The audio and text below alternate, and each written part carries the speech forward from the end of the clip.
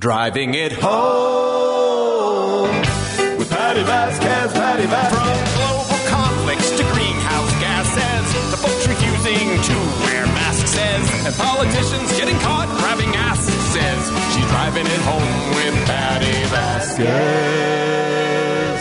Woohoo! Hello. What another weird, wild day. If you're paying attention or following the proceedings of our House of Representatives in D.C., and also really a remarkable ceremony, I thought, by President Biden, giving presidential awards to those who have stood up in the face of those who would tear down our democracy and threaten our entire process of voting, of citizenship, of making our voices heard. And if you watch that ceremony, I think it was really remarkable, the span of individuals that were honored today, from those who were at the Capitol trying to fight back attackers, everything from the images that we all saw of the police officer who used himself as a target to move the rioters away from rooms where electeds were, including the former Vice President of the United States, Mike Pence, and to the woman who was, to Ruby and her daughter, who just wanted to reinforce this system that we have in place, the access to making yourself heard through voting, dedicating themselves to be a part of the process so that people could feel safe when they vote. Many of these folks who were awarded the Presidential Medal were also those who testified on the January 6th committee in the hearings, and that is a brave step to take, to put yourself out there. Many of them have had their lives threatened, if not all of them, because, man, there are just some nasty people out there who, no matter what they are shown, no matter what really happens, nothing matters to them. It's all lies. They've been tricked into believing that you can't believe your eyes, basically.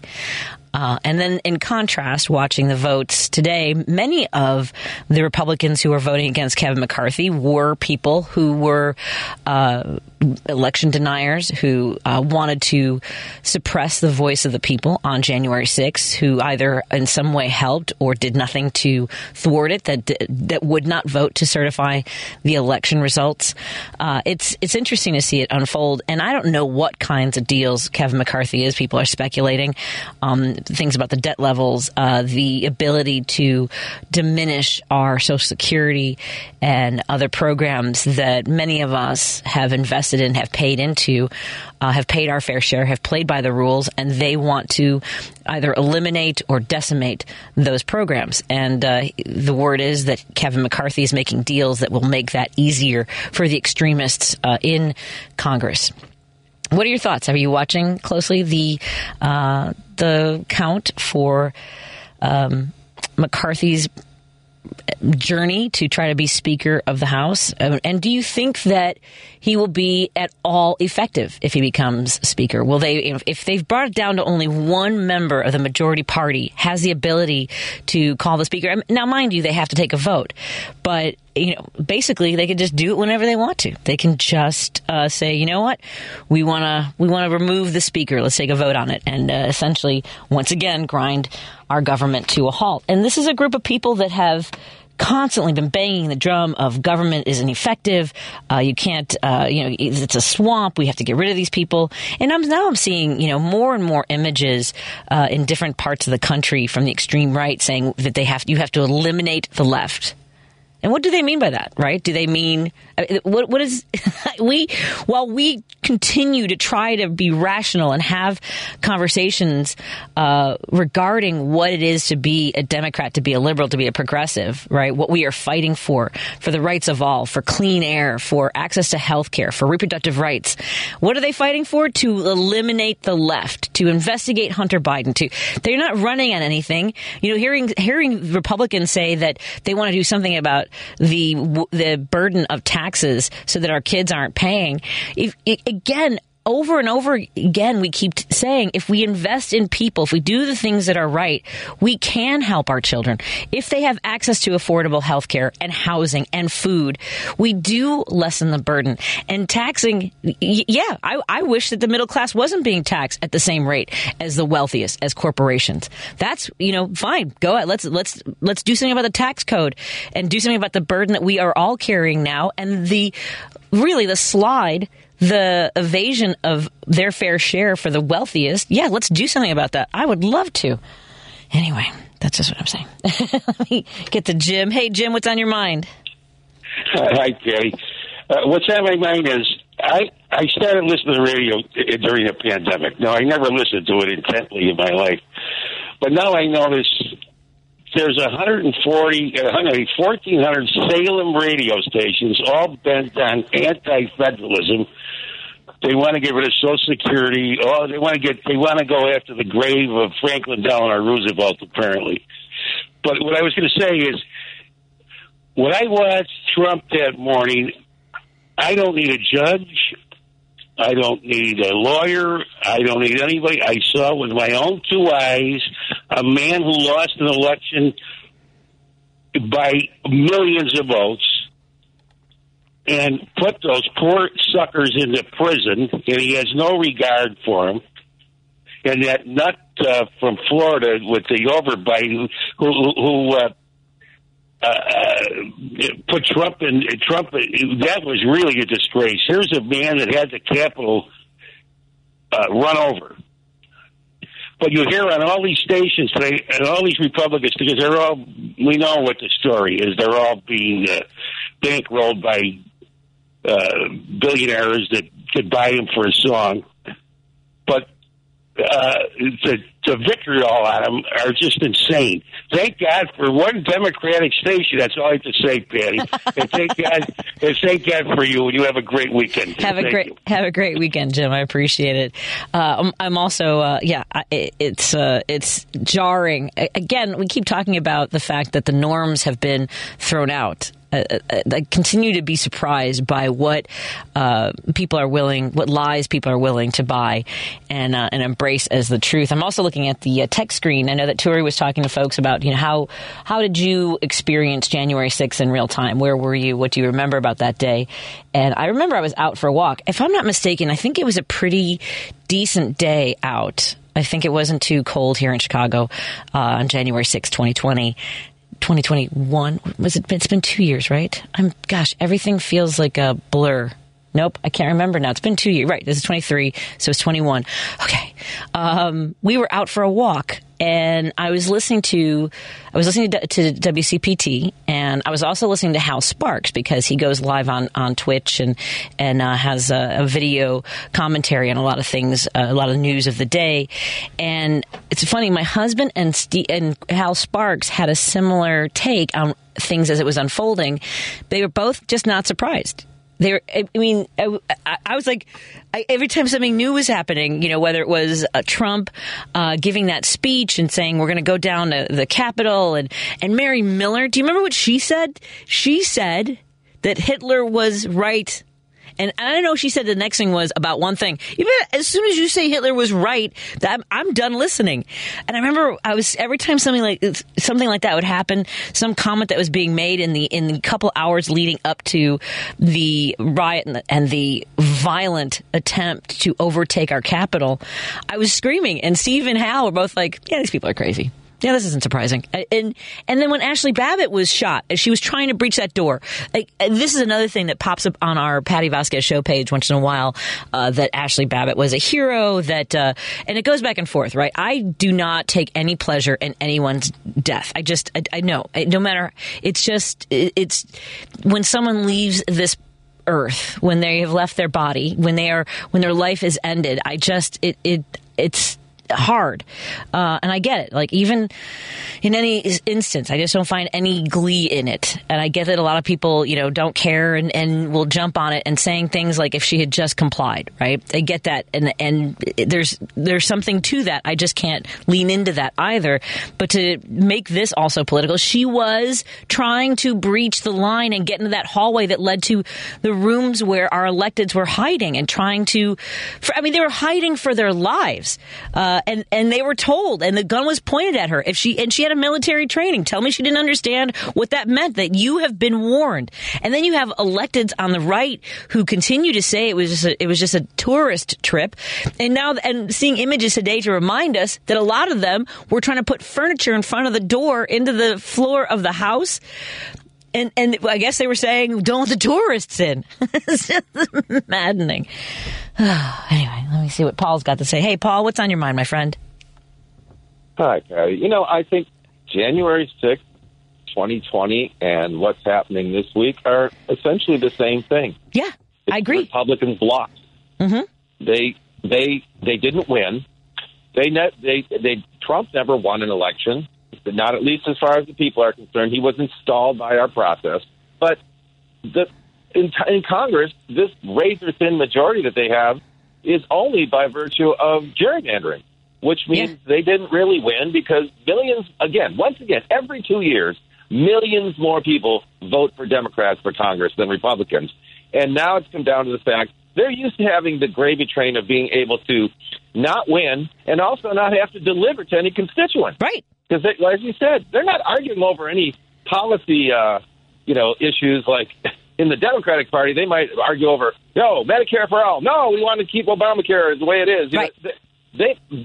These guys they're down to just ancient Roman cloak and dagger power struggle. That's all they're about. That's all they have. Yeah. They're not arguing about anything that has to do with you and me and the rest of we the people, the American people. They offer no solutions. I agree completely. It's always just no and subterfuge and all this other crap. And the same thing happened in Springfield. All the Republicans were screaming about, how we don't have a balanced budget, and not a single one of them offered anything up in contrast to what was being presented ever. Right? And and where fair districting took place, for instance, in Michigan, after 40 years, they lost their butts. The people finally got to throw them out. Yeah. And they did. Yes. They right away, quick like a bunny, they threw the Republicans out as quick as they could possibly get new districts. And as soon as, if that were to happen in these other swing states, we shouldn't be seeing a Republican Party at all. They should be a dead party like the Whigs. They've been so out of touch and they served no one for so long. How they survived with all of their lies and propaganda it's the fact that they're still there is just part of the lie and propaganda. And I can't imagine that. Well, of course, you're still here after 4 days of this. Fox News can still find a way to blame the Democrats.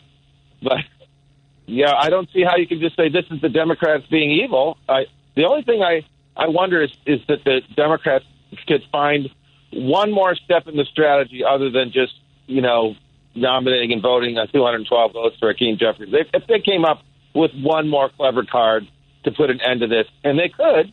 Right. They could co-opt. You know what they could do? They could co-opt Kevin McCarthy themselves and say, "Look, you can be our boy, and you'll do what we say. Otherwise, we're going to throw you back in that pack of jackals called the Republican Party." That's something I was thinking about today is if he's making the kinds of deals that will, again, essentially continue to grind our government to a halt or have a negative, catastrophic impact on the budget, then there probably should be some sort of conversation. I mean, I don't know. I tend to think that there's some that's been, sort of bounced around. But as you heard Congressman Quigley yesterday say, we're not there yet. I don't know if he's in the circles of conversations where they're trying to figure out if there's a way to, again, make that deal. But I'm not seeing any evidence of it. But you know what? The one thing we know is the smartest brain of all is working behind the scenes. Nancy Pelosi is in on the strategizing. Right. So I'm not too worried about, whatever it is, it's going to be good. I hope so. Because I mean, today was I was surprised to tune in and find that he had gained back. I believe it was 12 Republicans that he made some sort of negotiating tactic with, and now we'll see tonight, 9:00 our time, if he's able. He needs, I believe, to peel away 2 in order to secure the speaker, and then that's barring anyone voting that doesn't show up, that only votes present. I don't know what games are going to unfold in front of us tonight. Right. Yeah. Yeah. Okay. Thanks, guys. It should be. Are you going to watch? Do you have the popcorn ready? Yeah, I'm going to watch. I'm gonna have the bourbon ready. So we head into the weekend. Have a great. That's what you need. Right. Have a good weekend, Paul. Thanks for calling from Seattle. Appreciate it. Let's take a break here and come back with your calls. Ted and I'm going to have to ask how to pronounce it. Aisley. Yes. Oh, okay. We'll talk to Aisley and Ted when we come back. 773-763-9278 is the number to call and join our conversation, whatever's on your mind. Coming up in a little bit, we are going to have a candidate join us in studio, candidate for the 50th Ward Alderman's office and alderperson.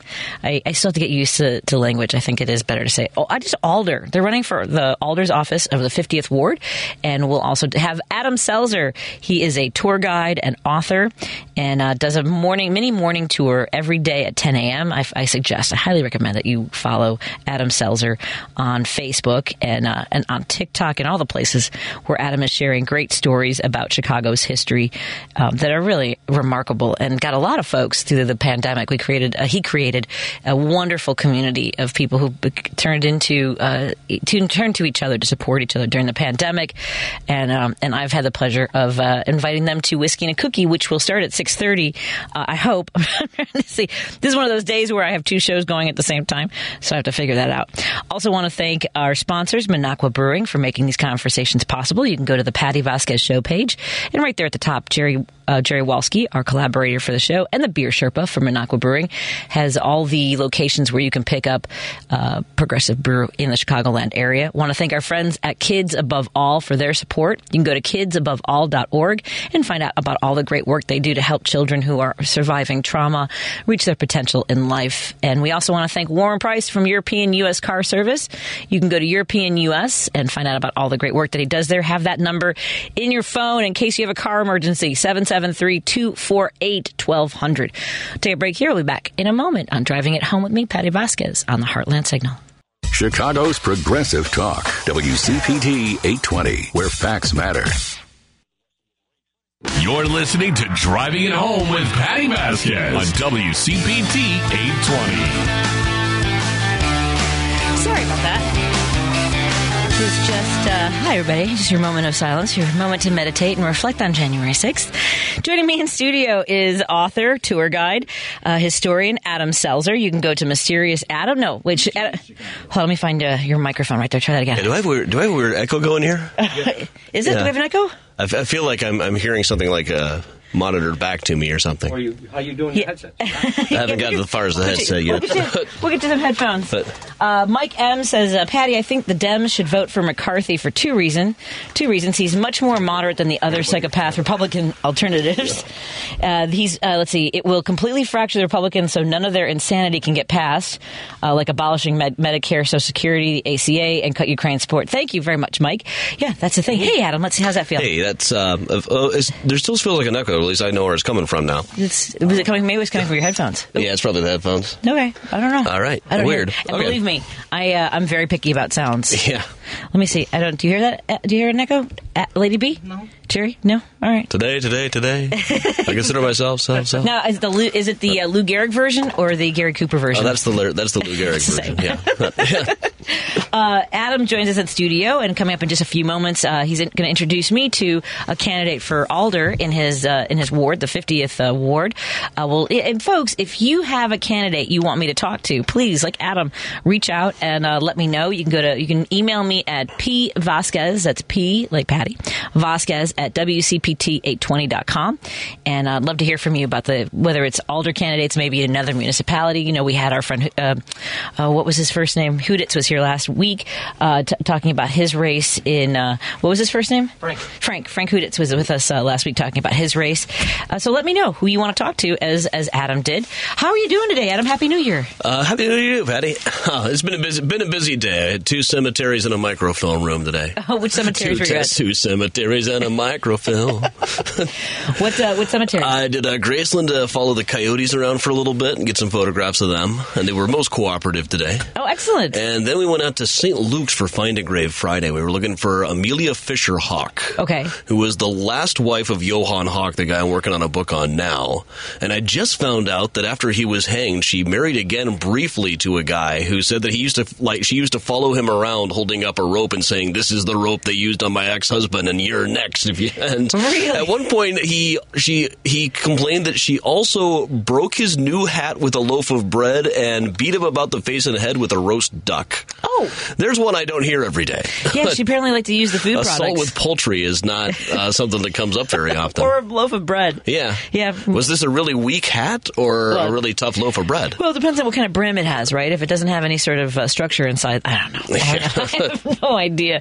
We're talking about January 6th and, of course, the Kevin McCarthy's attempts to become Speaker. Right. Of the House. On the one hand, there's a tragedy what's going on. On the other, I think it would be a bigger tragedy if he didn't suffer. I know. Well, and he doesn't. But that's the thing. Is he suffering? Because maybe he's just putting on a good face. But he seems awfully smug about the entire proceeding. Like all the way through. Yeah. All the way through, he seemed very smug about the whole thing. This is clearly not the way that he wants it to go.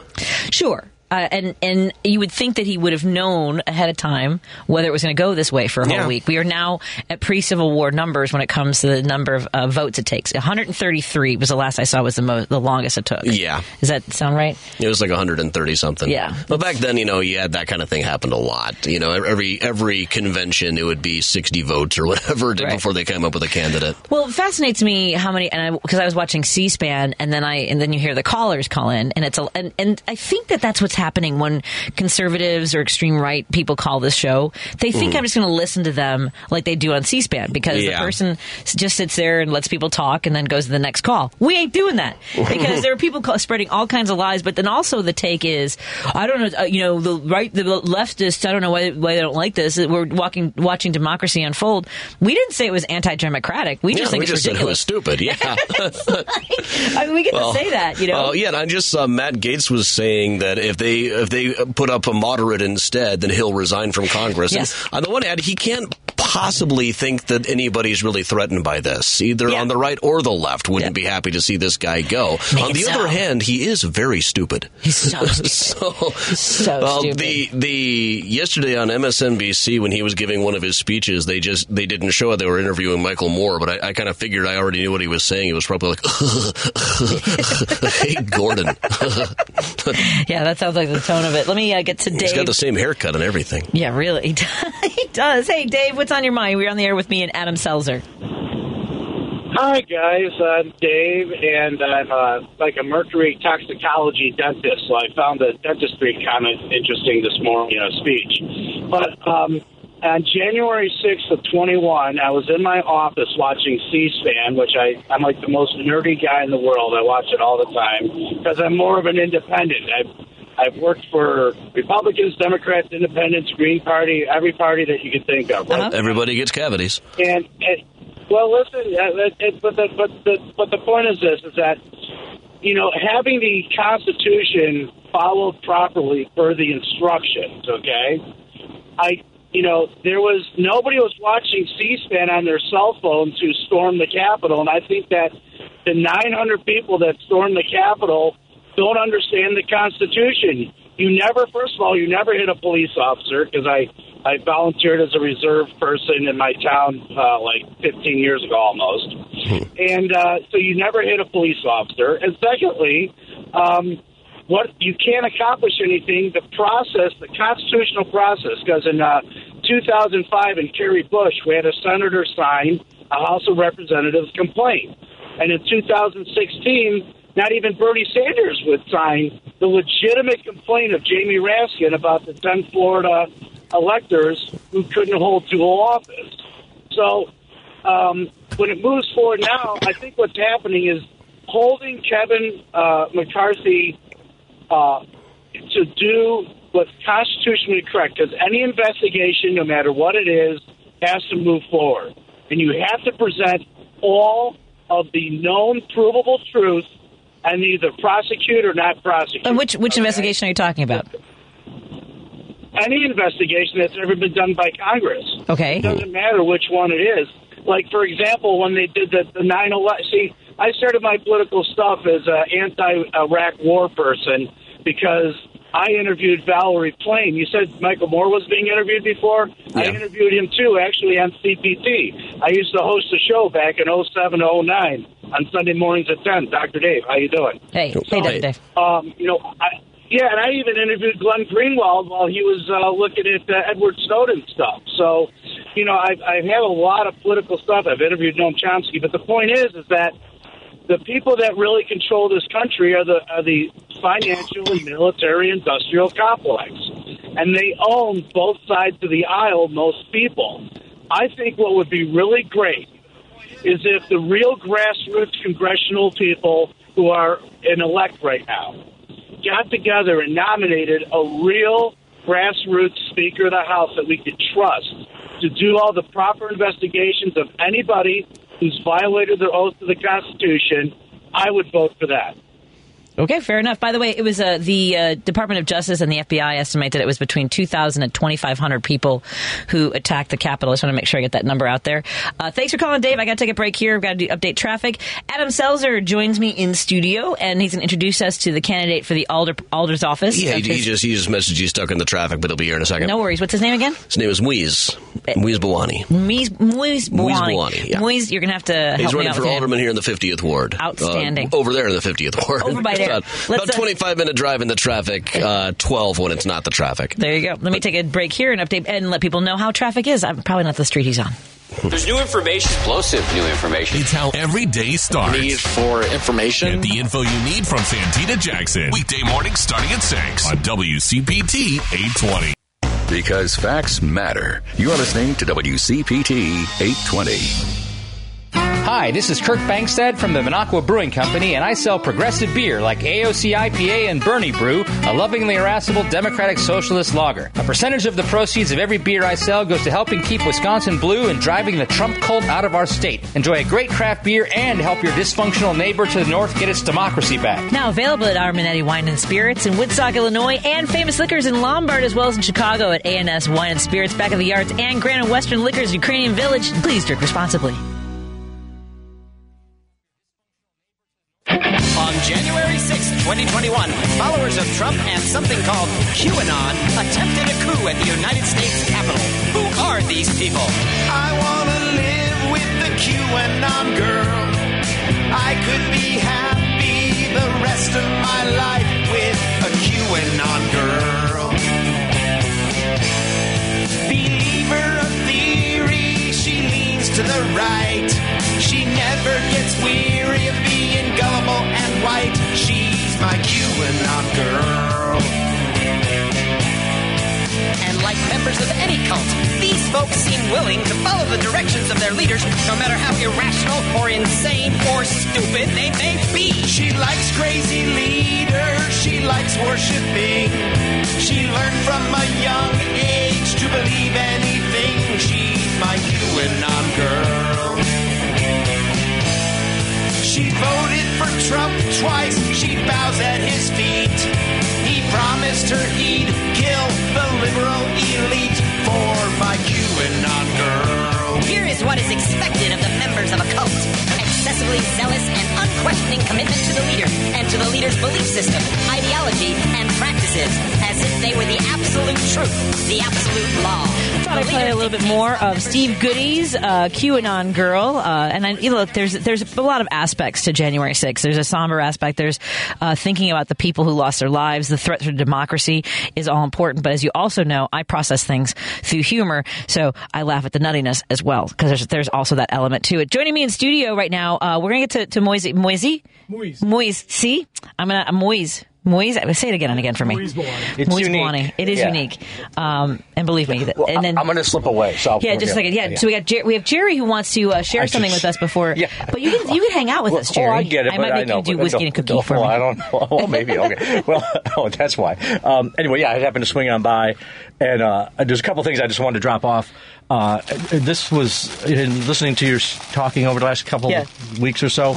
You want to take a look at this? I think these will come in handy for you. What is this? Those you hook onto your shoes. These cleats. The glue clipper. Oh my God, right. where'd you get these? Just online, I just Thank you for this. This is for me? Yeah, of course. Oh, You're Jerry, walking across Milwaukee. We can't have you slipping and slide. Oh yeah, I did almost fall on the way here remember one you day. were talking about that. Yes. So, and then there's another thing. This is fantastic.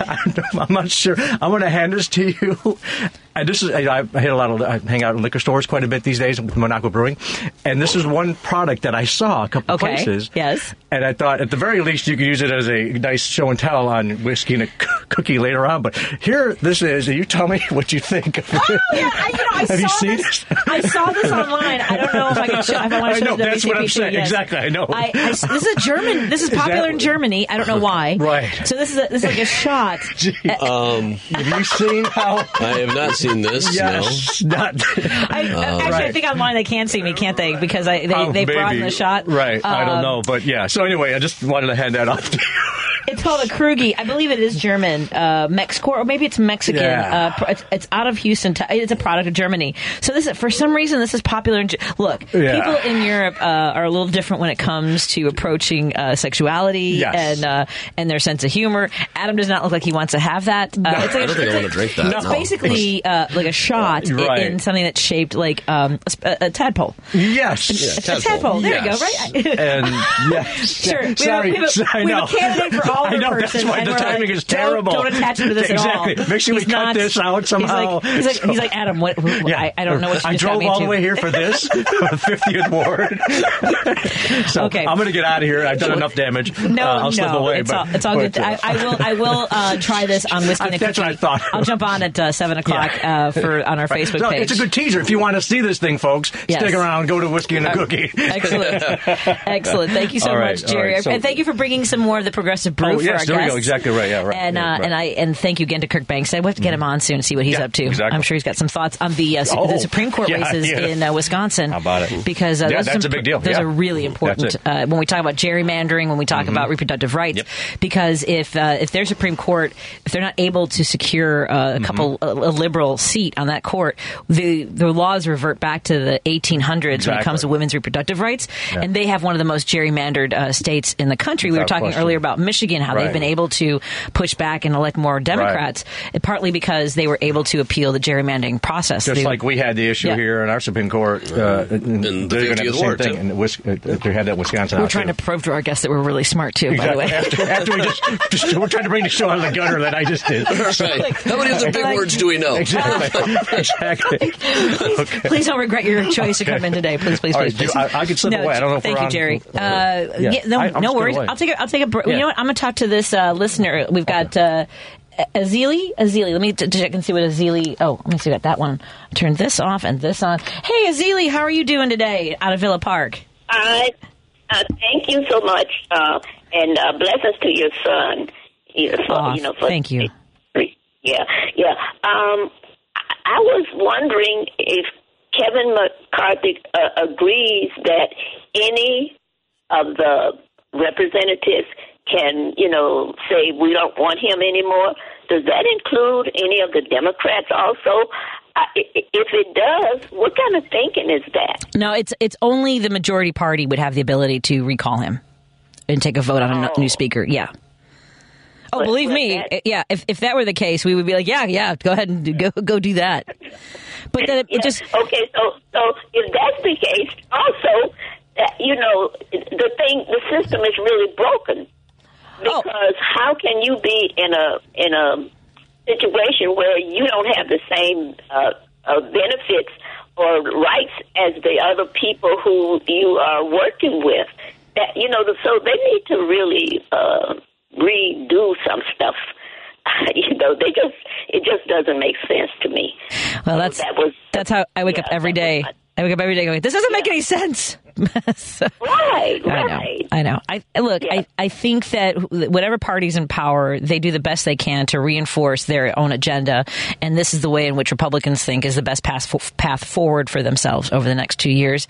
But basically, it's the rules that they are allowed to. They can create how they call bills to the floor, how they take votes, who's the speaker. They create those rules. So every time a new majority is in power, so if the Democrats take the House back, then we revert back to our own rules.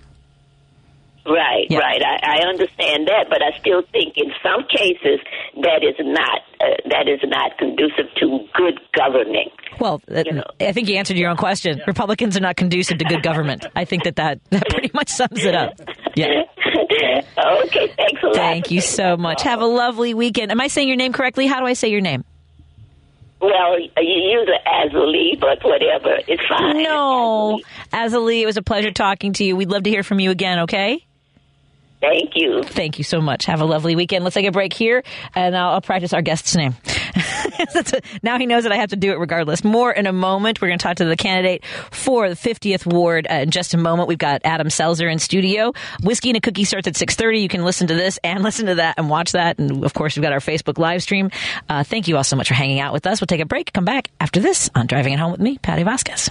WCPT 820, Chicago's Progressive Talk, where facts matter. Hi, this is Kirk Bankstead from the Minocqua Brewing Company, and I sell Choice Hard Seltzer, an all-natural grapefruit-flavored booze that you can enjoy for only 100 calories a can. A percentage of the proceeds of every can of Choice Hard Seltzer you buy goes to reproductive rights organizations in the Chicagoland area. Enjoy a light, refreshing hard seltzer this summer and support reproductive freedom at the same time. Now available at Dino's Cardinal Liquors in Gurnee, Illinois, and Sugar Beet Food Co-op in Oak Park, as well as in Chicago at Jarvis Square Tavern, Rogers Park, and Garfield's Beverage Express, Wicker Park. Please drink responsibly. You're listening to Driving It Home with Patty Vasquez on WCPT 820. We have in studio with us, of course, the very famous, incredibly famous Adam Selzer. We just got a text from the 630 saying that the very famous Adam Selzer joins us in studio. And soon to be very famous, Alder candidate for the 50th Ward, Moise Bouani joins us. I think I've got it. I think I perfect. Nailed Thank you so it. much. I'm going to do I'm going to just stick to this mount. So, Adam, you are a transplant from both Georgia and Iowa. Yeah, before I came here. And you have really fallen in love with our city. That's why I came here. I loved it here. And you do such a great job of telling our stories. So tell me, in the years you've been here, how closely have you followed aldermanic races, or has that kind of grown as It's kind of as needed, on an as-needed basis. Most of the stuff that I research is from years and years ago, so I'm talking about aldermen. It's going to be like guys like Bathhouse John and Hinky Dink kind of, the kind of weirdos they used to elect as alders back in the olden days. Oh, there's still some weirdos that we elect as alders, but at least they don't write songs as bad as Bathhouse John's. Fair enough. Well, we don't know. Make us listen to them. We don't know. We'll have to find out what the. Have you heard? I don't know if you've heard the kind of music that Alderman Andre Vasquez has written before. No. You might want to take a look at that. I'm just saying. I mean, it can't be as bad as She Sleeps by the Side of the Drainage Canal. No, that sounds like that would be. Anyway, I divert. I want to make sure that we talk to our guest.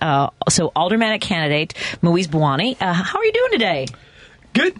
Yeah, I came running in panicked that I was like, oh no, this is... No. So, this is low stress. And I also know that I'm pulling you off of the work of running, which is dollars and doors. Yeah. That's the whole thing, conversation. So where are you from originally? So we immigrated here, my family, from Pakistan. I was born in Karachi, and then I came to the United States at 3. Have been living in Chicago, or when we arrived, we were in Chicago, and then had a brief respite in the suburbs because we couldn't afford a home here. So my dad was like, we got to go to the burbs. Which burb?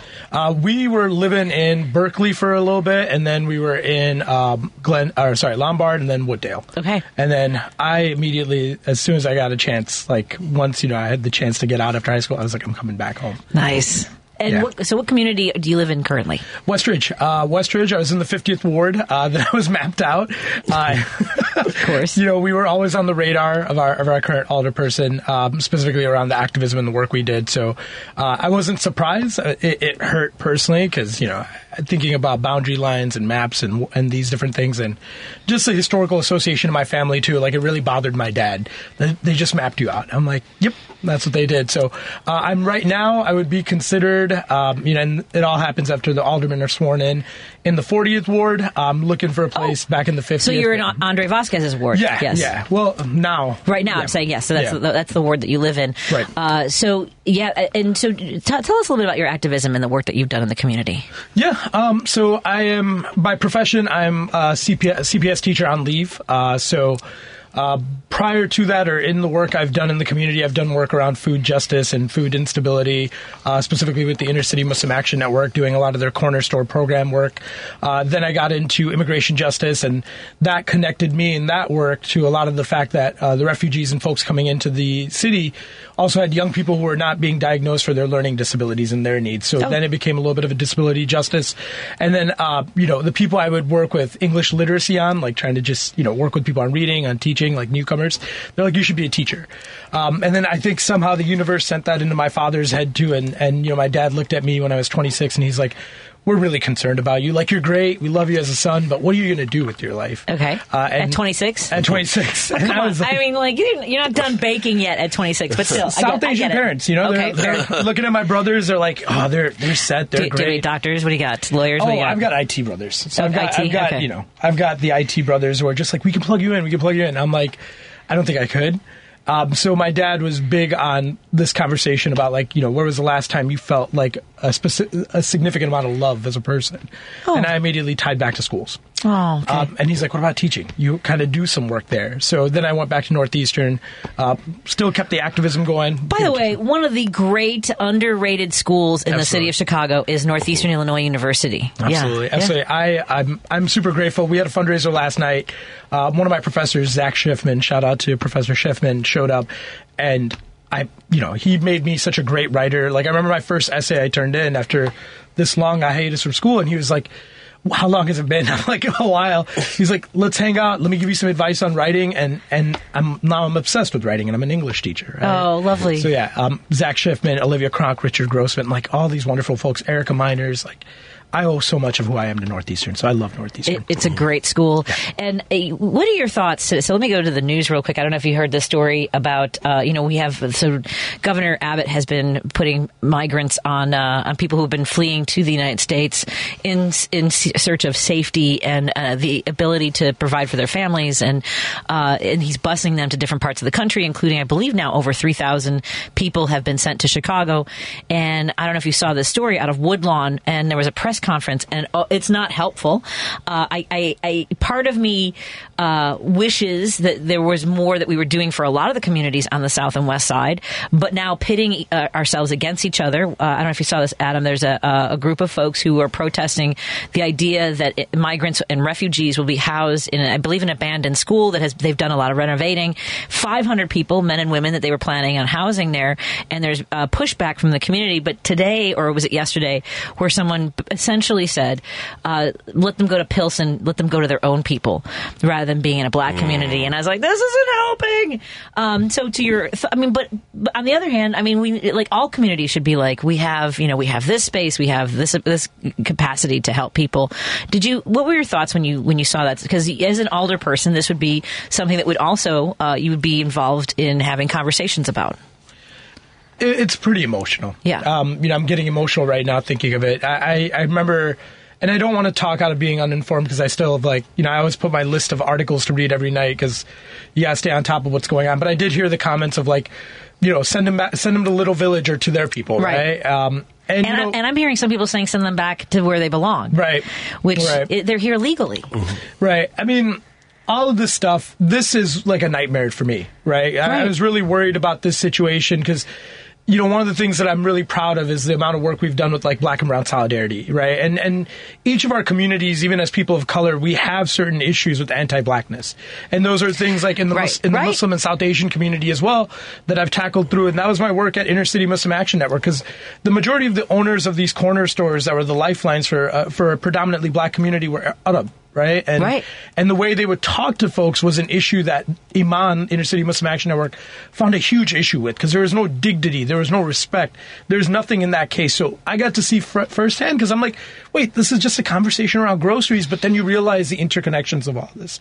So, personally, those comments hurt, and from what I've read, they're an opponent of Alderwoman Jeanette Taylor that made those comments, because they're trying to rile that up and see if that could swing some votes their way. And the whole idea of using people who have left some of the toughest situations as political football, whether it's Greg Abbott or whether it's what we witnessed yesterday, is disgusting. Yeah. And I'm speaking as someone who is a Westridge resident and someone who knows that, that neighborhood, the 50th Ward, is considered the Ellis Island of Chicago, right? Mm-hmm. It is a space where generations and generations of refugees have come, people who've left economic fallout, people who have left genocide, the worst of worst conditions to build something. So it's very close to my heart. And I think, again, when we look at our city, right? Because I think Greg Abbott, what he wanted was this whole mentality of we're going to own the liberals, right? We're going to own the libs. Greg Abbott wanted this. Mm-hmm. Yes. And then we allowed this to happen. And by we, I mean leadership. Because when you puff your chest out and say, we're a welcoming city, we're sanctuary schools, but there's no investment in that. Right. There's no preparation around that. This is what happens. So it's one of those circumstances where shame on Greg Abbott, but also we need to look in the mirror as this city. Right. And talk about what is this, right? Like, we had migrants come in, we had our newcomers in Westridge, and they were situated in the old library where there's one bathroom, there are no rooms, right? And one of our organizers in our community space just walked by the library, saw a few taking a smoke break, and was able to talk with them about their needs, right? And it was no preparation around winter jackets, boots, all these things that were necessary. Instead, it was this, message from Lori Lightfoot and some of our aldermen, like, oh yeah, come drop things off at the office. But there was no real level of welcoming people, right? And if we're going to be a welcoming city, we're going to have sanctuary schools. That requires investment. Right? When the young people are going to schools, who's speaking the languages? What supports do they have? Who's helping them with their socio-emotional needs?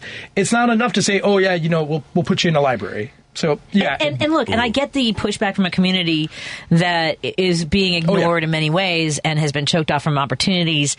I just don't know if this is the approach. And look, and I'm not saying that people who are coming from Latin American countries, whether it's Mexico, Venezuela, or wherever, wouldn't be beneficial to have them in a community that is familiar in language, traditions, and having supports that might be there, already standing for years, right? That have the ability to do networking, to get jobs, to a path to citizenship, whatever they're looking for, or the refugee status.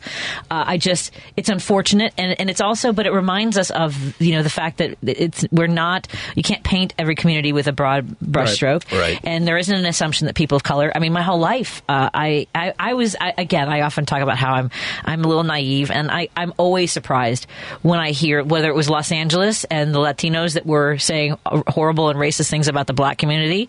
And I've been on the receiving end from people of color who either don't think that I look brown enough or that Latinos are less than in a lot of ways. And we can do more than one thing at once. That's probably something that you've talked about, like where, we can do both, helping refugees and supporting a community that needs it, right? Yeah. I mean, the idea that we're facing right now and what's going on is just pitting communities against each other. Yeah.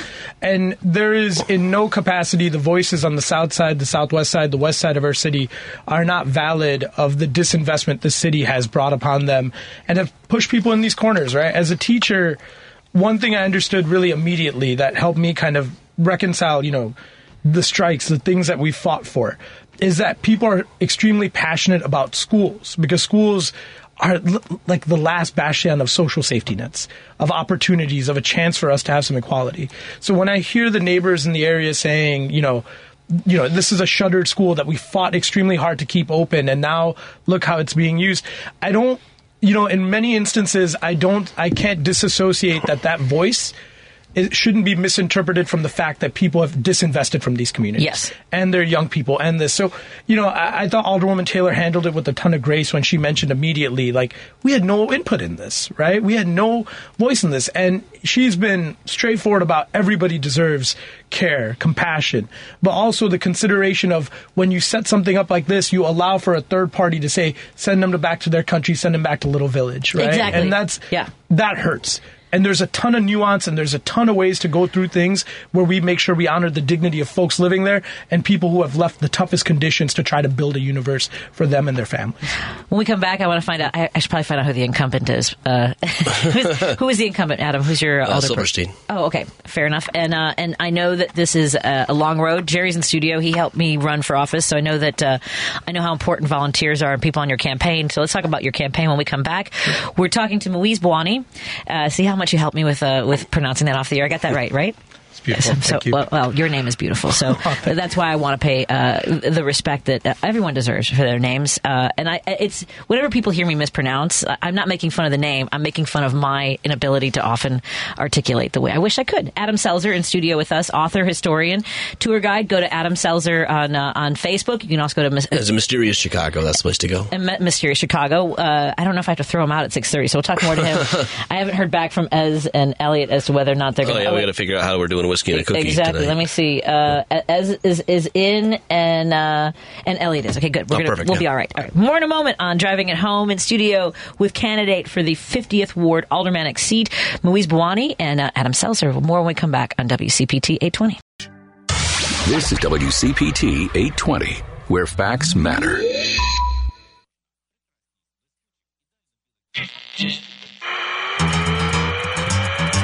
Some got busy, some got lazy, some got creative, some went crazy. Couch potatoes, avoiding respirators, we all got pretty big round the equator. Shopping online, working online, zooming all day, no pants, that's fine. Hiding at home from civilization, here's what I did over my pandemic vacation. In chronological order, more or less, with the non-political songs first, cause not everybody wants to hear what I think politically, and I understand that, but honestly, how could anyone get through the past 18 months without one political thought? You're listening to Driving It Home with Patty Vasquez on WCPT 820. That was a little of Steve Goodies, what I did during my pandemic vacation. I thought I'd play that because we were just explaining to our guest, candidate for the 50th Ward, Moise Bwani, about Whiskey and a Cookie that starts in about half an hour on Facebook. Adam and I will join that conversation at 7.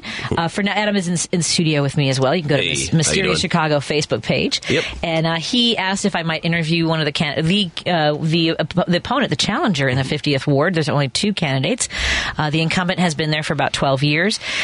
So what was it about? You were mapped out of 50. Do you think that there was a circle drawn around your address, Moise? Oh, yeah. Yeah. Okay. Yeah. Like, if I can be honest, yeah. It's just, if you look at the map and you look at, if you look at specifically what was mapped out, and then you're in the community, you know of people like Myra Glassman, who's one of the greatest organizers in the city of Chicago. She's mapped out. Mm-hmm. Hallie Casada, who ran for committeeman against Alderwoman Silverstein last time, mapped out. Oh, and Hallie was the one that got the buoys, the life rings down at the lakefront. Yeah. Really Hallie's incredible activist. Wonderful. Yeah. Mapped out. And then, other organizers that have been mainstays, but a lot of people from Westridge Community Response Team. Like, these were folks who were doing incredible work on mutual aid and have done incredible work around community-based organizing. A lot of the best organizers that they have mapped out. And the way the mapping out, like the contiguousness of all this, you just have to put 2 and 2 together, right? We laughed because people were laughing about whether or not I would get mapped out, because I ran for state rep, and then people were thinking I would run for alderperson. God bless you for wanting to do that. I mean, it is, and look, the pay has gone up. I remember someone messaged me. They were like, "You got to run," because I heard, I know you ran for state rep, but it's like double the salary. I'm like, nobody. I mean, I get it. I'm sure that some people get into it for the money and the power, and then change what their promises were based on the pressures that they experience in office. It's not. I wasn't running for the sake of running, and it doesn't sound like you were running just for the sake of running and getting a salary.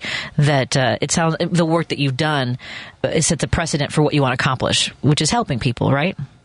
Yeah, I mean, that's at the heart of this. I think you have to understand, like, I'm someone who, as a young person, we were evicted, right? Like, I witnessed eviction, and I had to process that at a really young age. Like, I remember the first time I thought, I was thinking, like, when you see our stuff out there on the lawn, I'm just like, oh, this is my mom's rearranging things, right? And you're like, as a kid, you're processing what's going on. I told a story last night in fundraising. Like, I used to, like, this was a conversation we had a year ago, my mom and my dad, about, like, me going through the couch, going through wherever I could to find change and be like, look, Mom, I found $1.83, right, to pay rent. And I used to leave as a kid feeling proud of myself that I'm helping. Yeah. But like, the emotional toll of what it impacted my parents, right? Like they would smile and then I'd exit the room and then they would just crumble because it's that feeling of just you can't provide for your kids. So you've let your child down and they're trying to help too. Yeah, and then just being a teacher, you witness those same feelings because you meet so many parents, either, or you call them or you talk to them and I'm always cognizant of what I'm saying about young folks. I'm like, your kid is great. I just want to make sure I'm calling you because they're right now like at a D. And I would feel these conversations and then I understood maybe what my parents are feeling too. So, the entirety of my existence, I owe it to people, right? And I talk about this a lot, like, the anxiety I felt in 5th grade when people were saying, you're going to get expelled because I kept fighting at school. And I didn't know how to articulate. And even as an adult, I'm starting to feel all these feelings that back in the day I was not allowed to have these feelings, right? Of I'm fighting because people keep calling me dumb and this and that. And then Ms. Zolt, my librarian, shout out to her. I love her immensely. And we reconnected on Facebook after she saw, I believe someone had mentioned, this kid keeps mentioning you as how much you mean to him. But Ms. Zolt, she got emotional. She's like, baby, you're not a problem. And I was just like, I feel like I'm a problem. And, she realized I was reading at a kindergarten level in 5th grade and stuck it out with me, spent as much as time with me after school. And then at the end of the year, I'm reading in 8th grade. Oh. And, I owe her a lot. And it's her, it's people at the library back when we had those fishbowl Macintosh computers who used to just make me fall in love with reading. You're talking to a girl that used a Tandy, okay, from Radio Shack. So I love way it. back when. Yeah. I've been looking online a lot to see if I can find one just for decoration because I just nostalgia is the big white tower, right? Yeah, yeah. Those were kind of cool. They were cool. Yeah. And so that, and then that was childcare, right? My dad would tell me, go to the library, just look like you're busy. Your mom's got to go to work. Just look like you're busy. And people cared about me there. At Warren Park, people cared about me there. And, and my dad's a taxi driver. My mom worked in, made samosas for restaurants at any single space to scrap by. And, I just witnessed and as I'm getting older, these conversations with my dad where he's like, we were $50 short, your uncle this, your uncle that, these people, that people. You got people from all over the world, an uncle from Haiti who's giving my dad $100 saying, just make sure you pay rent. You got people, my best friends were from Somalia, who were Assyrian, who were Jewish. I got to witness empathy and kindness on a day-to-day basis because everything that brought us together was people in a struggle, people trying, He just got me with my dad was a cab driver for 50 years. How long has your dad been a cab driver? I want to say he was a cab driver for at least on and off at least 30 years. Wow. Yeah. He's awesome. And the funny part is when you knock certain doors, because I have a unique last name. People are like, are you Harun Bawani's son? I'm like, I am. Do you know my dad? He's like, yeah, I remember your dad used to be he used to do the sidewalk duty on Friday prayers because he didn't want the kids getting hit because they're never looking left and right. Oh my gosh. Or I remember your dad is just somebody we could call if the AC or something wasn't working. And I was like, man, that's beautiful. And Adam, in your experience living in the 50th Ward, what kind of interaction have you had with the alderman's office? I haven't had too much personally. Yeah. I'm a renter there, right? And I've had friends. I don't want to tell tales out of school. Gotcha. So, how would you describe the community? I guess the community. It's I think it's the most diverse in the census tract. Okay. That's about the simplest way to say. There was just a book written about a high school about a mile away called Refugee High. It's known for its I think it's Sullivan. Okay, Sullivan. Okay. Sullivan High School. They had something like kids from 49 countries speaking 52 languages there. What? And it's really quite an incredible community. There's just so much going on there. People are so friendly. We call it Westridge. I just saw a sign for Westridge East a little south of me, so I figure below the south, that means you're in South Westridge East, and I'm just below the park, so I'm in North South Westridge East. And it's such a neat community. It's largely Muslim where I am. If you go 4 blocks west, you get to the Haredi Jewish neighborhood, and there's always something going on. Always just walk down the street, and you're out of your bubble in 5 steps. And you live in one of the great Chicago apartments too, which we get to see whenever you do. I did broadcast on Thursday nights. Yeah, it's really cool. Like the built-in bookshelves, and I believe you have a fireplace too. It's not a working fireplace or anything. We've got a little LED fireplace set up in there. I lived in well, I guess it would be Budlong Woods, right on that curve of Lincoln Avenue. Anyway, we had a massive apartment that I just absolutely love. There's really a lot of great places to live, and at the time it was affordable. It's as neighborhoods go, I think it's still very affordable. It's still an affordable area. Yeah. And by the way, Andy from Evanston says, I'm a big supporter of Refugee One. Not sure if Mr. Bawani knows them. If he does, what are his thoughts? Yeah, I love Refugee One. One of our amazing organizers, a good friend of mine who's working on the campaign, Jamie Corliss, is from Refugee One, and then Johnny Alam is over there as well.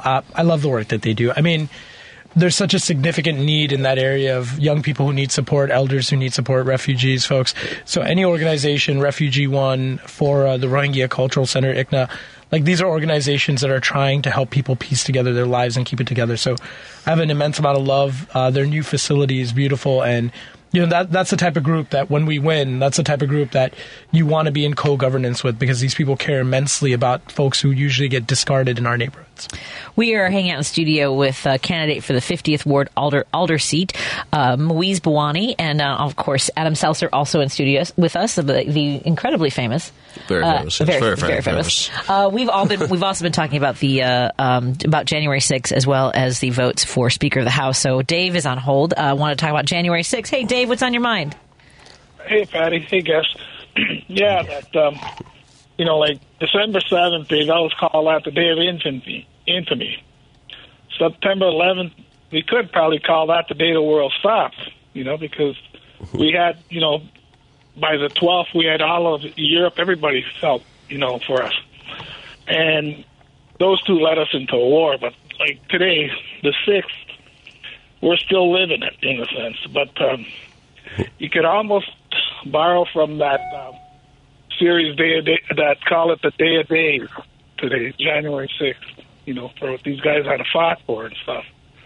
And a couple other stories I've seen today were that this Lucas Kunz, he failed unsuccessfully for Senate, but he's going to run against Josh Hawley in 2024 and that. But what really got me on this one was this Hawley. He's been selling coffee mugs with that picture of him with his fist raised up. Yeah. Instead of the one where he's running like a chicken.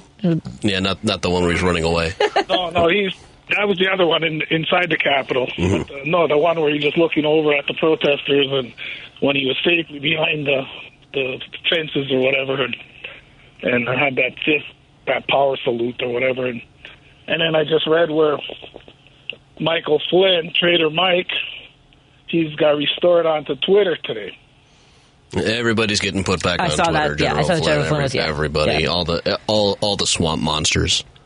Yeah. Hey, Patty. Yes. Maybe you could get Steve Goody to do a parody song of Elon Musk and use it from that Elton John's Leave On.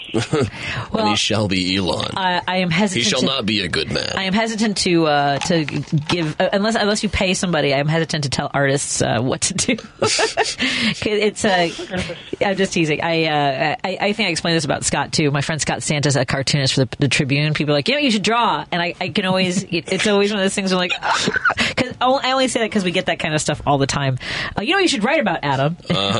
No, yeah. What should I write about? But I will pass it along to him. I'm guessing he's probably working on an Elon Musk song. I would guess. They almost write themselves. They do, exactly. Adam could write one. Elon's coming, better hide your tweets, girl. What was that, Dave? Scott liked my idea there earlier this week. Yes. He thought it was cute. Yes. Got a giggle out of him. Exactly. And he'll be on Mondays, by the way. He'll be on every Monday at 6 o'clock. So excited to have conversations with Scott. Yep. All right. Let me clear off. You guys have a good good weekend. And before you go, check out Lucas Kuntz, who is running against Hawley. He's got a commercial that just shows this guy like just running, and it's good for a laugh too. So he's running against him in 24. It's that's the guy you're just talking about. Yeah, in Missouri. Yep, awesome. Yep. Well, you say he's selling coffee mugs. So. Yeah, but the video is cool. All right, thanks so much. Cool. Take care. Be well. You too. Let's take a break. We'll come back with our guest candidate for the 50th Ward Alder seat. That's Muazi. Right? Muiz, yeah. Bawani. I was just combining your first name and last name, by the way. Muiz Bawani joins us in studio. Adam Selzer, a historian, tour guide, author of over 24 books, and as he said, he's working on another one. I don't know how he does it. Well, you know what I found in the middle of today? I'll hold this up for the cameras. I found the Chicago American said that this was the largest picture ever published in the newspaper. It goes over 2 pages. What? So it's really the first fold-out. Is that a wedding picture? Yeah, it's Alice Roosevelt. So essentially, Chicago invented the fold-out. Alice Roosevelt here is Miss February 1906, and not even showing any ankle here. It's a head-to-toe shot, really but still funny. Oh, look at Alice. Let's take a break here. We've got Matt on hold. We are thankful for your willingness to join us for this conversation. If you have any questions for our guest, Muiz Bawani, give us a call at 773-763-9278. Or if you have a question for Adam or for me, or you just have some thoughts, like Matt wants to talk about McCarthy. I like that too. Let's talk about dysfunction and find out what Muiz's thoughts are on the dysfunction in Chicago, because we got some of that too. You're listening to WCPT 820, because facts matter. You're listening to Driving It Home with Patty Vasquez on WCPT 820.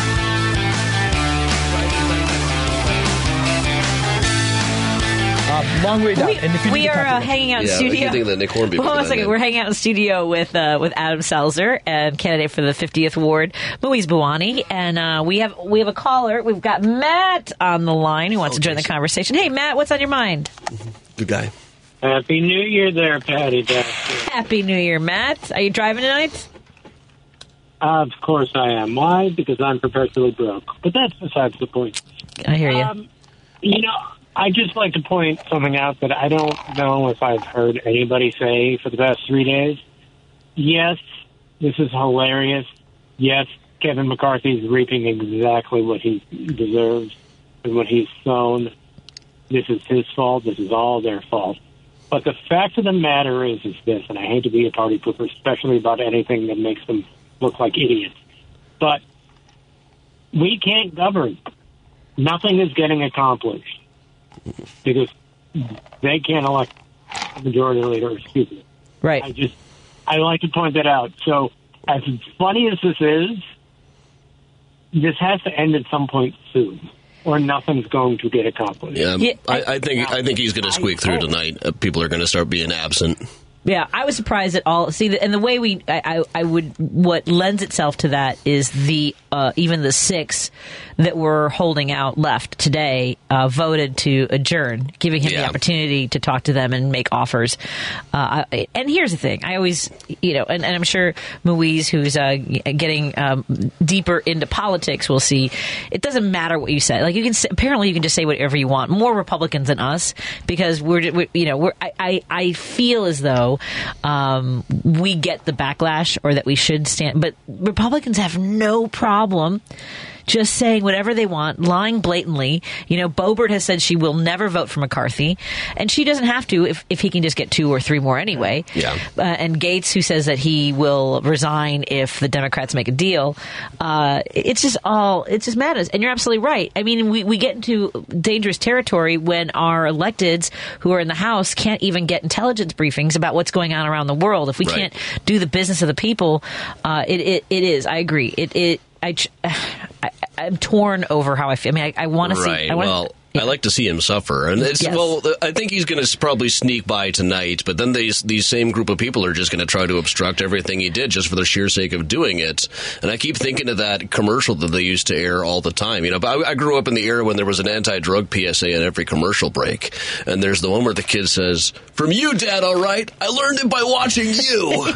And that's exactly it. They're doing just what he taught them, and here's what he gets. I have enjoyed watching them go after each other. From from this guy. What's his name? Ali Alexander? Is that his name? The one that called Marjorie Trader Greene a bunch of really nasty names, including I missed whore. that one. Oh, you guys haven't seen this? No, I haven't seen that one. Because that's the gentleman who was like really the mastermind of January 6th, right? Of Stop the Steal. Right, Stop the Steal, yes, yeah. Yeah, and he's angry with her for voting for McCarthy. And so seeing all and Ginny Thomas wrote a letter about how they shouldn't support McCarthy. Like, just watching them eat each other has been really delicious for me. What they haven't figured out is that the Republicans didn't really win a majority. The Democrats got 212, the Republicans got about 199, and then the reality TV show Dork Party got about 20.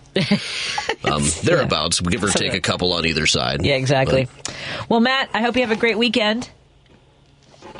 Yeah, I hope you guys have a great weekend. Good luck with everything. And hopefully we can actually start to have our people doing their jobs on Monday. Yeah, we'll see. We'll see what happens. Yeah, they haven't even been sworn in yet. On a lighter note, Patty, I really hope your commute was long and arduous today. I love you lots. I got stuck behind two cars at the stop sign today, so it was rough. I live about 2 blocks away. So we are in studio with candidate for the 50th Ward, Moise Bouani, and to Adam's point about how the majority, the Democrats got 212. So when I ran, when you run for state office in Illinois, just a simple majority in the primaries, and all of it actually, just simple majority. Whereas as in this race, so your race in February 28th is when the city of Chicago has our elections. You have to get a 50+1. You have to get what's that? It's not a plurality, right? I can't remember which one's which anymore. That's a majority, 50+1. 50+1, yeah. Right. So simple majority is whoever gets the most votes. Yeah, Jeffries has had the plurality this whole time. Right. So when in a race like this, I mean, it's just head to head. So you're in good shape as far as the institutional support, which I am really impressed by. It's not that easy to come by when there's an incumbent. So tell folks who are listening to us, especially if they're living in the 50th Ward or they know someone that lives there, about the institutional support and groups that have backed you. Yeah, no, I'm extremely grateful, and so much of this is rooted in the work we've done, but just the amazing people in this campaign as well, who've just been working their butt off. So the endorsements we received, the Chicago Teachers Union, SEIU, HCII, the Girl I Guess Voters Guide we received from Stephanie Sikora. Thank you a ton. 33rd Ward Working Families, they were the first folks to endorse us. And then Alderwoman Rosanna Rodriguez Sanchez, Alderwoman Jeanette Taylor, my friend and my day one, Bushra Miyawala, too, who is on the Skokie board of Ed, who is just like, I love you, we support you, we got your back. And then People's Lobby, Sunrise Movement Chicago, God, I hope I don't forget anybody. My home team, the 50th Ward United Working Families, the United Working Families in the national org, the Chicago Democratic Socialists, the National Democratic Socialists of America as well, just all the way through APLA, Asian Pacific American Labor Association, Chicago Illinois chapter. So a lot. And then today we landed JCUA, the Jewish Council of Urban Affairs, which was awesome because I love the work that they've done around Bring Chicago Home and so many things related to interfaith work as well. The People's Lobby. And I sincerely hope I'm not forgetting, and please forgive me in advance because I do NDFA? Yeah. NDFA, thank you. You're welcome. NDFA, the Council of Islamic Organizations of Greater Chicago. That's a lot. Oh, God. Cook County Teachers Union, love them. They endorsed us. One People's Campaign, Asian American Midwest Progressives as well. So, yeah, those are all the groups. I'm trying to look at I look at Sunshine, the Illinois Sunshine, a lot when it comes to different campaigns. So I'm going to look up your opponent in just a moment, too. Let's take a break here. I'll do traffic. Also going to launch Whiskey and a Cookie. Adam and I will join everybody at 7 o'clock. We're in studio with candidate for the 50th Ward Alder seat, Moise Bouani. More in a moment when we come back on Driving It Home with me, Patty Vasquez. Chicago's Progressive Talk, WCPT 820, where facts matter. Hi, this is Kirk Bankstead from the Minocqua Brewing Company, and I sell Choice Hard Seltzer, an all-natural grapefruit-flavored booze that you can enjoy for only 100 calories a can. A percentage of the proceeds of every can of Choice Hard Seltzer you buy goes to reproductive rights organizations in the Chicagoland area. Enjoy a light, refreshing hard seltzer this summer and support reproductive freedom at the same time. Now available at Dino's Cardinal Liquors in Gurnee, Illinois, and Sugar Beet Food Co-op in Oak Park, as well as in Chicago at Jarvis Square Tavern, Rogers Park, and Garfield's Beverage Express, Wicker Park. Please drink responsibly. Hi, this is Kirk Bankstead from the Minocqua Brewing Company. Sorry, everybody. Didn't want to run the same ad over again. We're in studio with Moise Bouani. I did it again. See what I do is I just blend your two names, and I apologize for that. Moise Bouani joins us in studio, candidate for the 50th Alders seat. Adam Selzer, incredibly famous Adam Selzer, who will be joining me in a half an hour. Very famous. And it is it's a heavy lift to run for any office. It takes somebody who decides that they know the discipline behind knocking on doors, call time, which is hard for me to explain to people. And you really have some people. You think they can just coast through it. It's a lot of work. When did you decide to throw your hat in the ring for this race? We tell the story a lot. I don't think I was ever ready because I mean, if you wait to be ready, you'll never do it. I mean, when I became a teacher at 29, and healthcare was a new existence. I'm like, oh my god, I have healthcare. Our team had been the United Working Families of the 50th Ward, our chapter, had been secretly having these discussions in the background. They're like, who else? This is the son of the neighborhood. He's always running around. He's a school teacher. People love him, so why not? And they approached me 3 times, and I said no 3 times. Oh, people approached, and that's another thing. Yeah, the community folks did. So from people in the chapter to people who I've done work with in refugee spaces to elders who I got to know during the pandemic who were just like, son, you should do this. And I was like, I got to witness Alderman Rodriguez Sanchez's race, and that was a 13 votes, right? That's what it took. And I saw the amount of discipline, the work, and I love teaching. I love young people. I love being in the classroom. So I wasn't there, and I'm like, whoever we do decide to run, I'll be there 100% for them. Right. And then one of our folks from the campaign got my mom's number. And then it turned, Oh, then it turned into hey, what are you doing? You should do this to.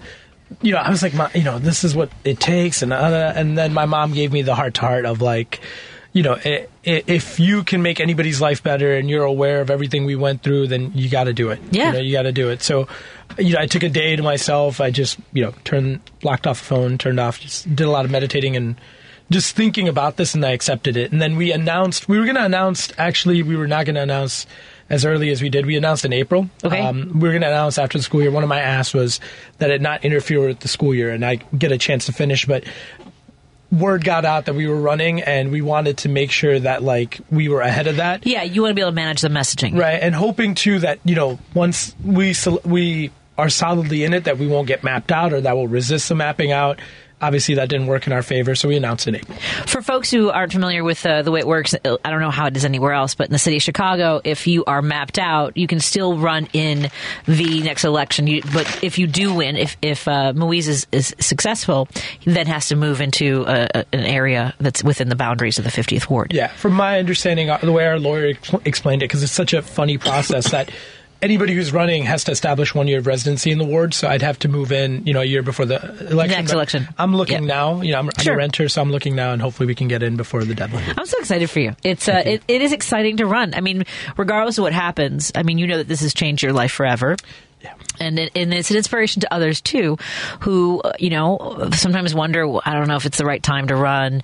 You accomplish a lot just by running. I know that sounds, believe me, as somebody who's run and was not successful, people told me that all the way through, but I agree with it. It changed my life forever, and I'm connected to my community. I've lived here for 51 years. I've grown up on the Northwest Side.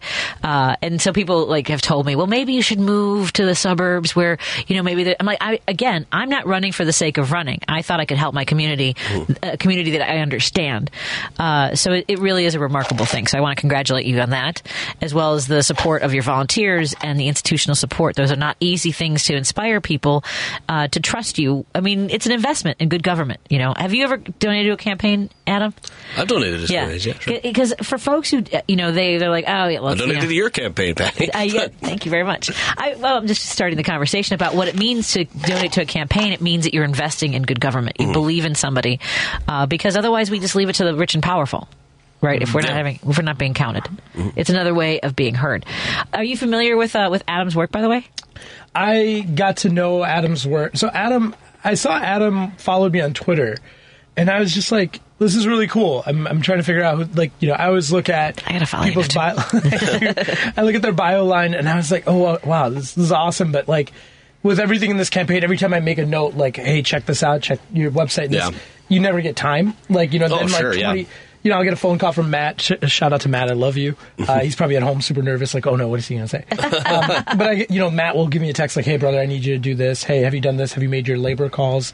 So I always felt behind. And then I think one of my friends, or someone I really look up to, I think it was Marcy Pedraza, I believe, was like, replied to something you had tweeted. And I was like, oh my God, like, okay, this might be someone in either labor or history. And then we found out you had the tweet where I've been waiting for a MUI's volunteer to get here. Yeah, so somebody knocked on my door, like, oh, I assumed it was a delivery or something. And then I saw the button, like, oh, let me come down and talk to you guys so I can find out how to pronounce his name. So it was like, I believe it was Isaac and Dale. And I laughed because when they came back, Isaac's like, there's this guy who loves you. And I was like, cool.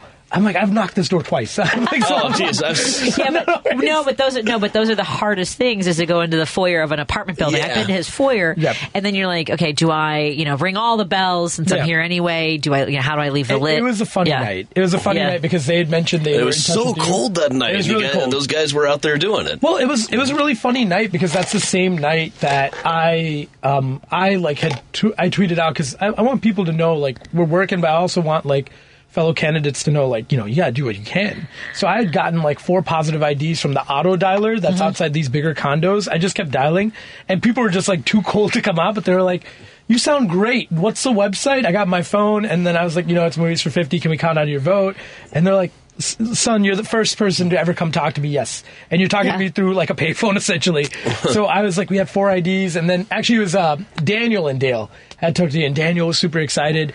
And that same evening, as I was coming back for a meet and greet, like, I ran into someone who was supporting Alderwoman Silverstein, and who just told me, he's like, I'm here because she's running against a conservative. And I'm like, hi, my name's MUI. She's only running against me. I'm like, I'm not a conservative. I'm a kid from here. I'm a school teacher, so-and-so. And I hope we flipped him, because I haven't seen that young person. Because anybody who's knocking, like in that weather at that time, they care about something, right? Mm-hmm. He didn't know the alderwoman personally, but he cared about, like, making sure that, what he thought was someone was a progressive that was there. Yeah. And then we had a really good chat, and then I kind of looked over my shoulder and I saw him, instead of continuing down the block, go to his car. And I was like, hopefully maybe he'll come on the campaign, because I want to try to win everybody to this campaign. That's how much I believe in it. So it was one of those nights, so I didn't forget. Yeah. And then I heard that tweet, and it was really cool. That's very cool. I love that. And I see that you were out also on the picket line for Howard Brown Health, where they've laid off over 100 employees. Yeah. And a friend of mine who has done work with them in the past said that he's been trying to urge them to pay attention to the potential for this. Whether it's I don't know what they're blaming this on, rising pharmaceutical costs and things like that. What do you want to tell us about that strike right now and the layoffs? Yeah, so Howard Brown workers are involved in taking care of some of the most vulnerable people in our society. Yeah, right. And it's really, and you meet the workers there at every single level, and you realize how much of a labor of love it is, and how much it is also the reflection and representation of queer people, right? Like this community and solidarity. So, people who have been organizing there have been targeted by leadership, which has also made some horrendous decisions, such as disinvesting in the South Side and then investing in the North Side, right? Like this allocation that is clearly based around the fact that they just don't want to be helping people on the South Side, right? Like really immoral stuff, in my opinion.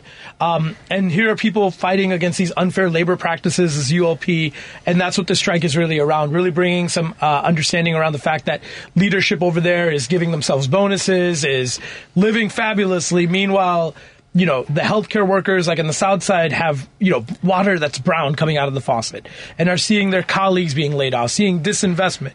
And then on the North Side, people who've been fighting for this organization and the community and making sure they're serving and taking care of people are being laid off because they're fighting back. It's just cruel. And it's cruel coming from an organization that masks itself as, where we are the few lifelines that the most vulnerable queer people have, queer people in general in this city. And this is how they're behaving against their workers, the folks who are actually doing the care and actually taking care of their patients and giving them resources when they're, fighting these fights alone. So, yeah. It is incredible because it's an organization that I know a lot of people in my life have either relied on or support the work that they do. So it was incredibly disappointing to hear how they were treating their workers. Something that you mentioned earlier, and I don't know that this is something that would be legislated or even discussed as far as like curriculum. I think that's more of an state of Illinois, which is why my expertise is at state level. I work for Controller Mendoza, so I'm a policy advisor there. One of the things that I often wonder about, you mentioned that when you were in grade school and, lashed out because you didn't have a way of articulating. I would really love to talk to people about how we incorporate in our curriculum conflict resolution, self-awareness, because as children, everything feels so intense and immediate. And we see this in communities across the city of Chicago, but we see it manifest in ways, especially in communities that are choked off from opportunity, which I went to Onahan over here on the Northwest Side, and they started desegregation at the time I was in kindergarten, and they were busing kids from the South and West Side, kids who had to ride an hour in each direction, basically taken to a neighborhood that is clean, that is safe, and said, this is, we are obligated to give you a better education, but you can't live here, and you're not welcome here. People are going to protest you coming here, and they're going to pick on you. And that, I think, has led to a lot of when we talk about black people leaving, they're my age now, right? Those kids grew up to be 40, 50-year-olds who are like, nobody invests in this community.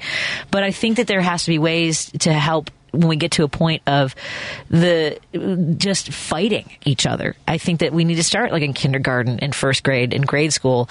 Whether I know meditation sounds too like touchy-feely to people, but something about self-awareness. I don't know if you know of any programs like that. I know that there are some out there, but not enough where it's part of the curriculum. Yeah, what I understood, like speaking to a few of my friends and what I've heard, I teach in high school. They do a lot of work around calm classroom, like these mindfulness, like getting students to be a bit more mindful, and also having discussions about feelings, right? Which is something that it sounds like, we do that, but like I don't remember any of those. Right? I don't. Yeah, I don't remember people asking me, how did I feel like after something happened. And I'm starting to notice, like, for my friends who are teaching at kindergarten and, in elementary, that they're asking their young people, how does that make you feel? Right. And then this type of awareness is also filtered into high school. Because, when we do the first week of school, it's always community building. Right. And I always ask the young folks, like, what do you not want me to do? What's something absolutely that you would not want me to do? And almost 90% of the time is like, please don't call me out in front of everybody. Yeah. Or please, the shame. Right. Please don't undress me like in front of everybody. Just don't. Or like, if there's a problem, please don't say it from the classroom. Like, come walk over to me. And so much of that, like, then I, get into these questions like, talk to me about when this worked. And it's like, in third grade, Mrs. K. In second grade, Mr. L, like, he did this. And I was like, okay, we're doing something. And that's the one thing I'm proud of about our classrooms. And, I've taught at Clemente and I'm teaching at North Grand, or on leave from North Grand, is that the educators that I'm witnessing now, like, you wish you had them when you were younger. And I had incredible educators, but like the fact that, they de-escalate, or young people just feel so much more comfortable now being like, this is what I'm going through, and this, I want to share this. And one thing that blows me away, we have a youth council in our campaign. Like, it was important. We have a bunch of youth organizers too. And they have been like engaging in restorative justice, or also like casually on any given day, you might hear somebody say like, this is happening in the school. How would you handle this? Like, they're actually trying to intervene in issues that they think are going to blow up between their friends or students in schools. And I'm just proud of that. Yeah. Like, and that's the type of stuff that gives me, even like as a connection, as a candidate, like, imagine building a community that puts our young people to the forefront and doesn't see them as nuisances, doesn't put a curfew on them, doesn't talk about them as if they're not in the room, doesn't talk about them as if they're not walking around in your neighborhood and beautifying the heck out of it. Yeah. Like, Westridge is beautiful because of these young folks, but they get the shaft. Yeah. So I'm super grateful. Yeah. And Adam does a lot of work of showing both his community and elements of other communities, whether it's through murals or, the tours that you do. Mm-hmm. When you were growing up, Adam, you went to grade school and junior high in Iowa? Iowa, yeah. Did you have any programs where, like... Yeah, at least, as I recall, it was a couple times a week we had a class called guidance, where the guidance counselor would come in and we'd talk about, like, self-esteem and things of that nature. I was an undiagnosed ADHD kid at the time. I mostly tuned out of guidance, honestly. Yeah. But we had stuff like that. Yeah, we had a lot of those programs. That's good to know, because I don't think... Iowa, as I recall, was very progressive education at the time. time. I mean, in 7th grade, we had really comprehensive sex ed. Oh, really? Like we all the birth control techniques and stuff. This was in 7th grade. It was. I'm 51. I still haven't gotten a comprehensive sex education class. Well, then when I moved to Georgia in 9th grade, the sex ed was just the guy passed us out an article called "I Was Aborted and Lived" and why God would forgive abortionists and stuff. This guy was just used the whole thing as a platform for preaching. Yeah, and that was very common down there. So I want to touch on it. It was Garcia, the congressman from New York, is going to be sworn in on an issue of Superman #1. That he borrowed from the Library of Congress. Oh, really? I just thought that was absolutely fantastic. They used to tell me all the time, you have to be sworn in on a Christian Bible. It's one of those things that goes around in the evangelical community. Like, they pair up Christian and non-Christian pilots on airplanes in case of the rapture, It's like, they do not. No. You do not have to be, I would tell them, you can be sworn in on a comic book, and now somebody's actually doing it. Too funny. I did not know that. Let's take a break here. When we come back, I want to make sure that candidate for the 50th Ward, Moise Bouani, has a chance to tell you how you can get involved in his campaign. Our call to action for folks who want to be a part of making things happen. More in a moment on Driving It Home with me, Patty Vasquez. We're in studio with Adam Selzer and candidate for the 50th Ward, Moise Bouani. More in a moment. Because facts matter. You're listening to WCPT 820. You're listening to Driving It Home with Patty Vasquez on WCPT 820.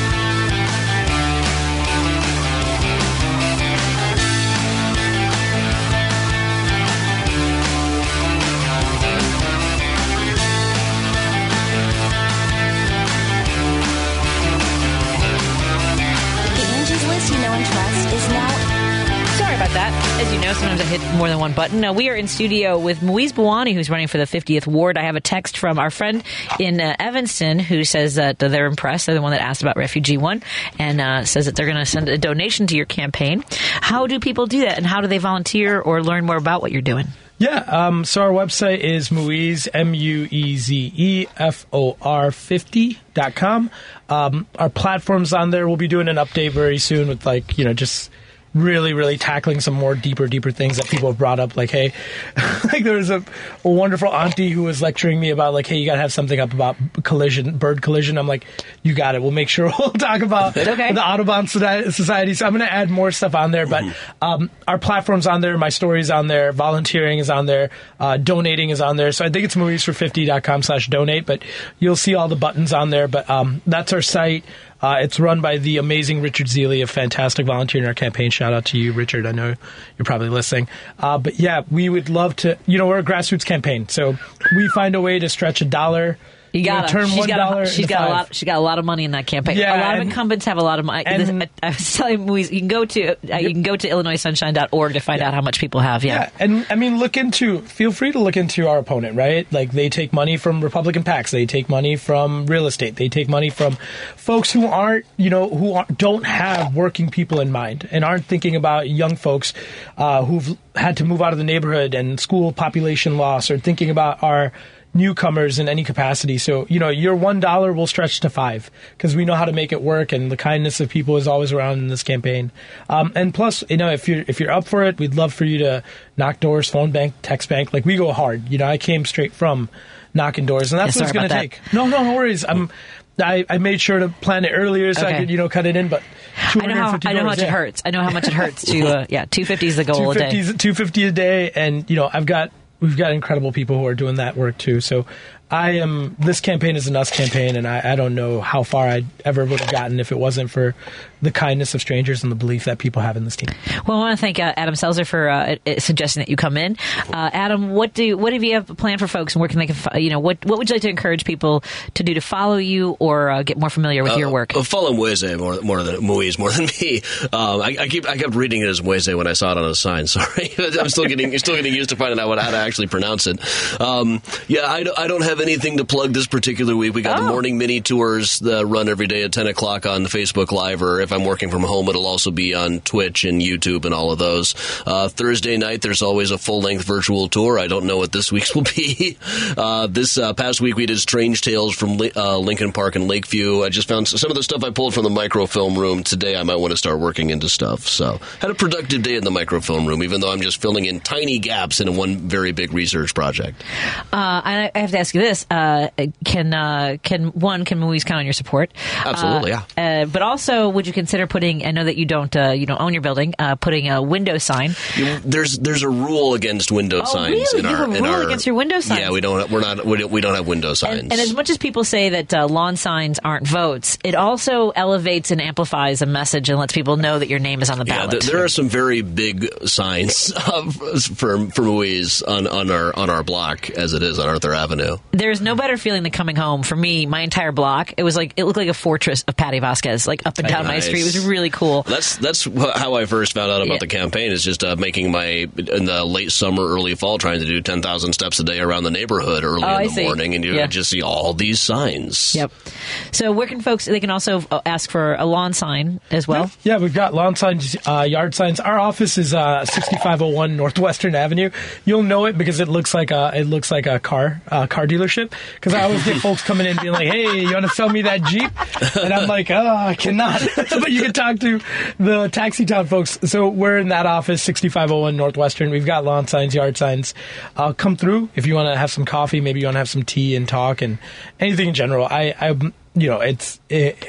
Talking to folks has been one of the most beautiful things about this. So I'm always welcoming, and shout out to Isaac Krantz-Perlman, who's the precinct captain for that part of where Adam is. Because the reason those signs are there is because Isaac is amazing. I knock with him, and he knocks whenever he has a chance, and people love him, and they're just like, hey, if you believe in this guy, we believe in him too. So awesome. I'm super grateful. Well, congratulations on running, and I look forward to talking to you again. I won't make you come in studio. You can always do a phone call and update us on how things are going, unless you want to come in. But again, I know you've got a lot of doors to knock on. Thank you, everyone, for hanging out with us, for driving it home. Thank you, Lady B. Have a spectacular weekend. Folks, you can also tune in to Devil's Advocate is coming up next, or Whiskey and a Cookie. Go to the Patty Vasquez Show page. Good night, everybody. Take care.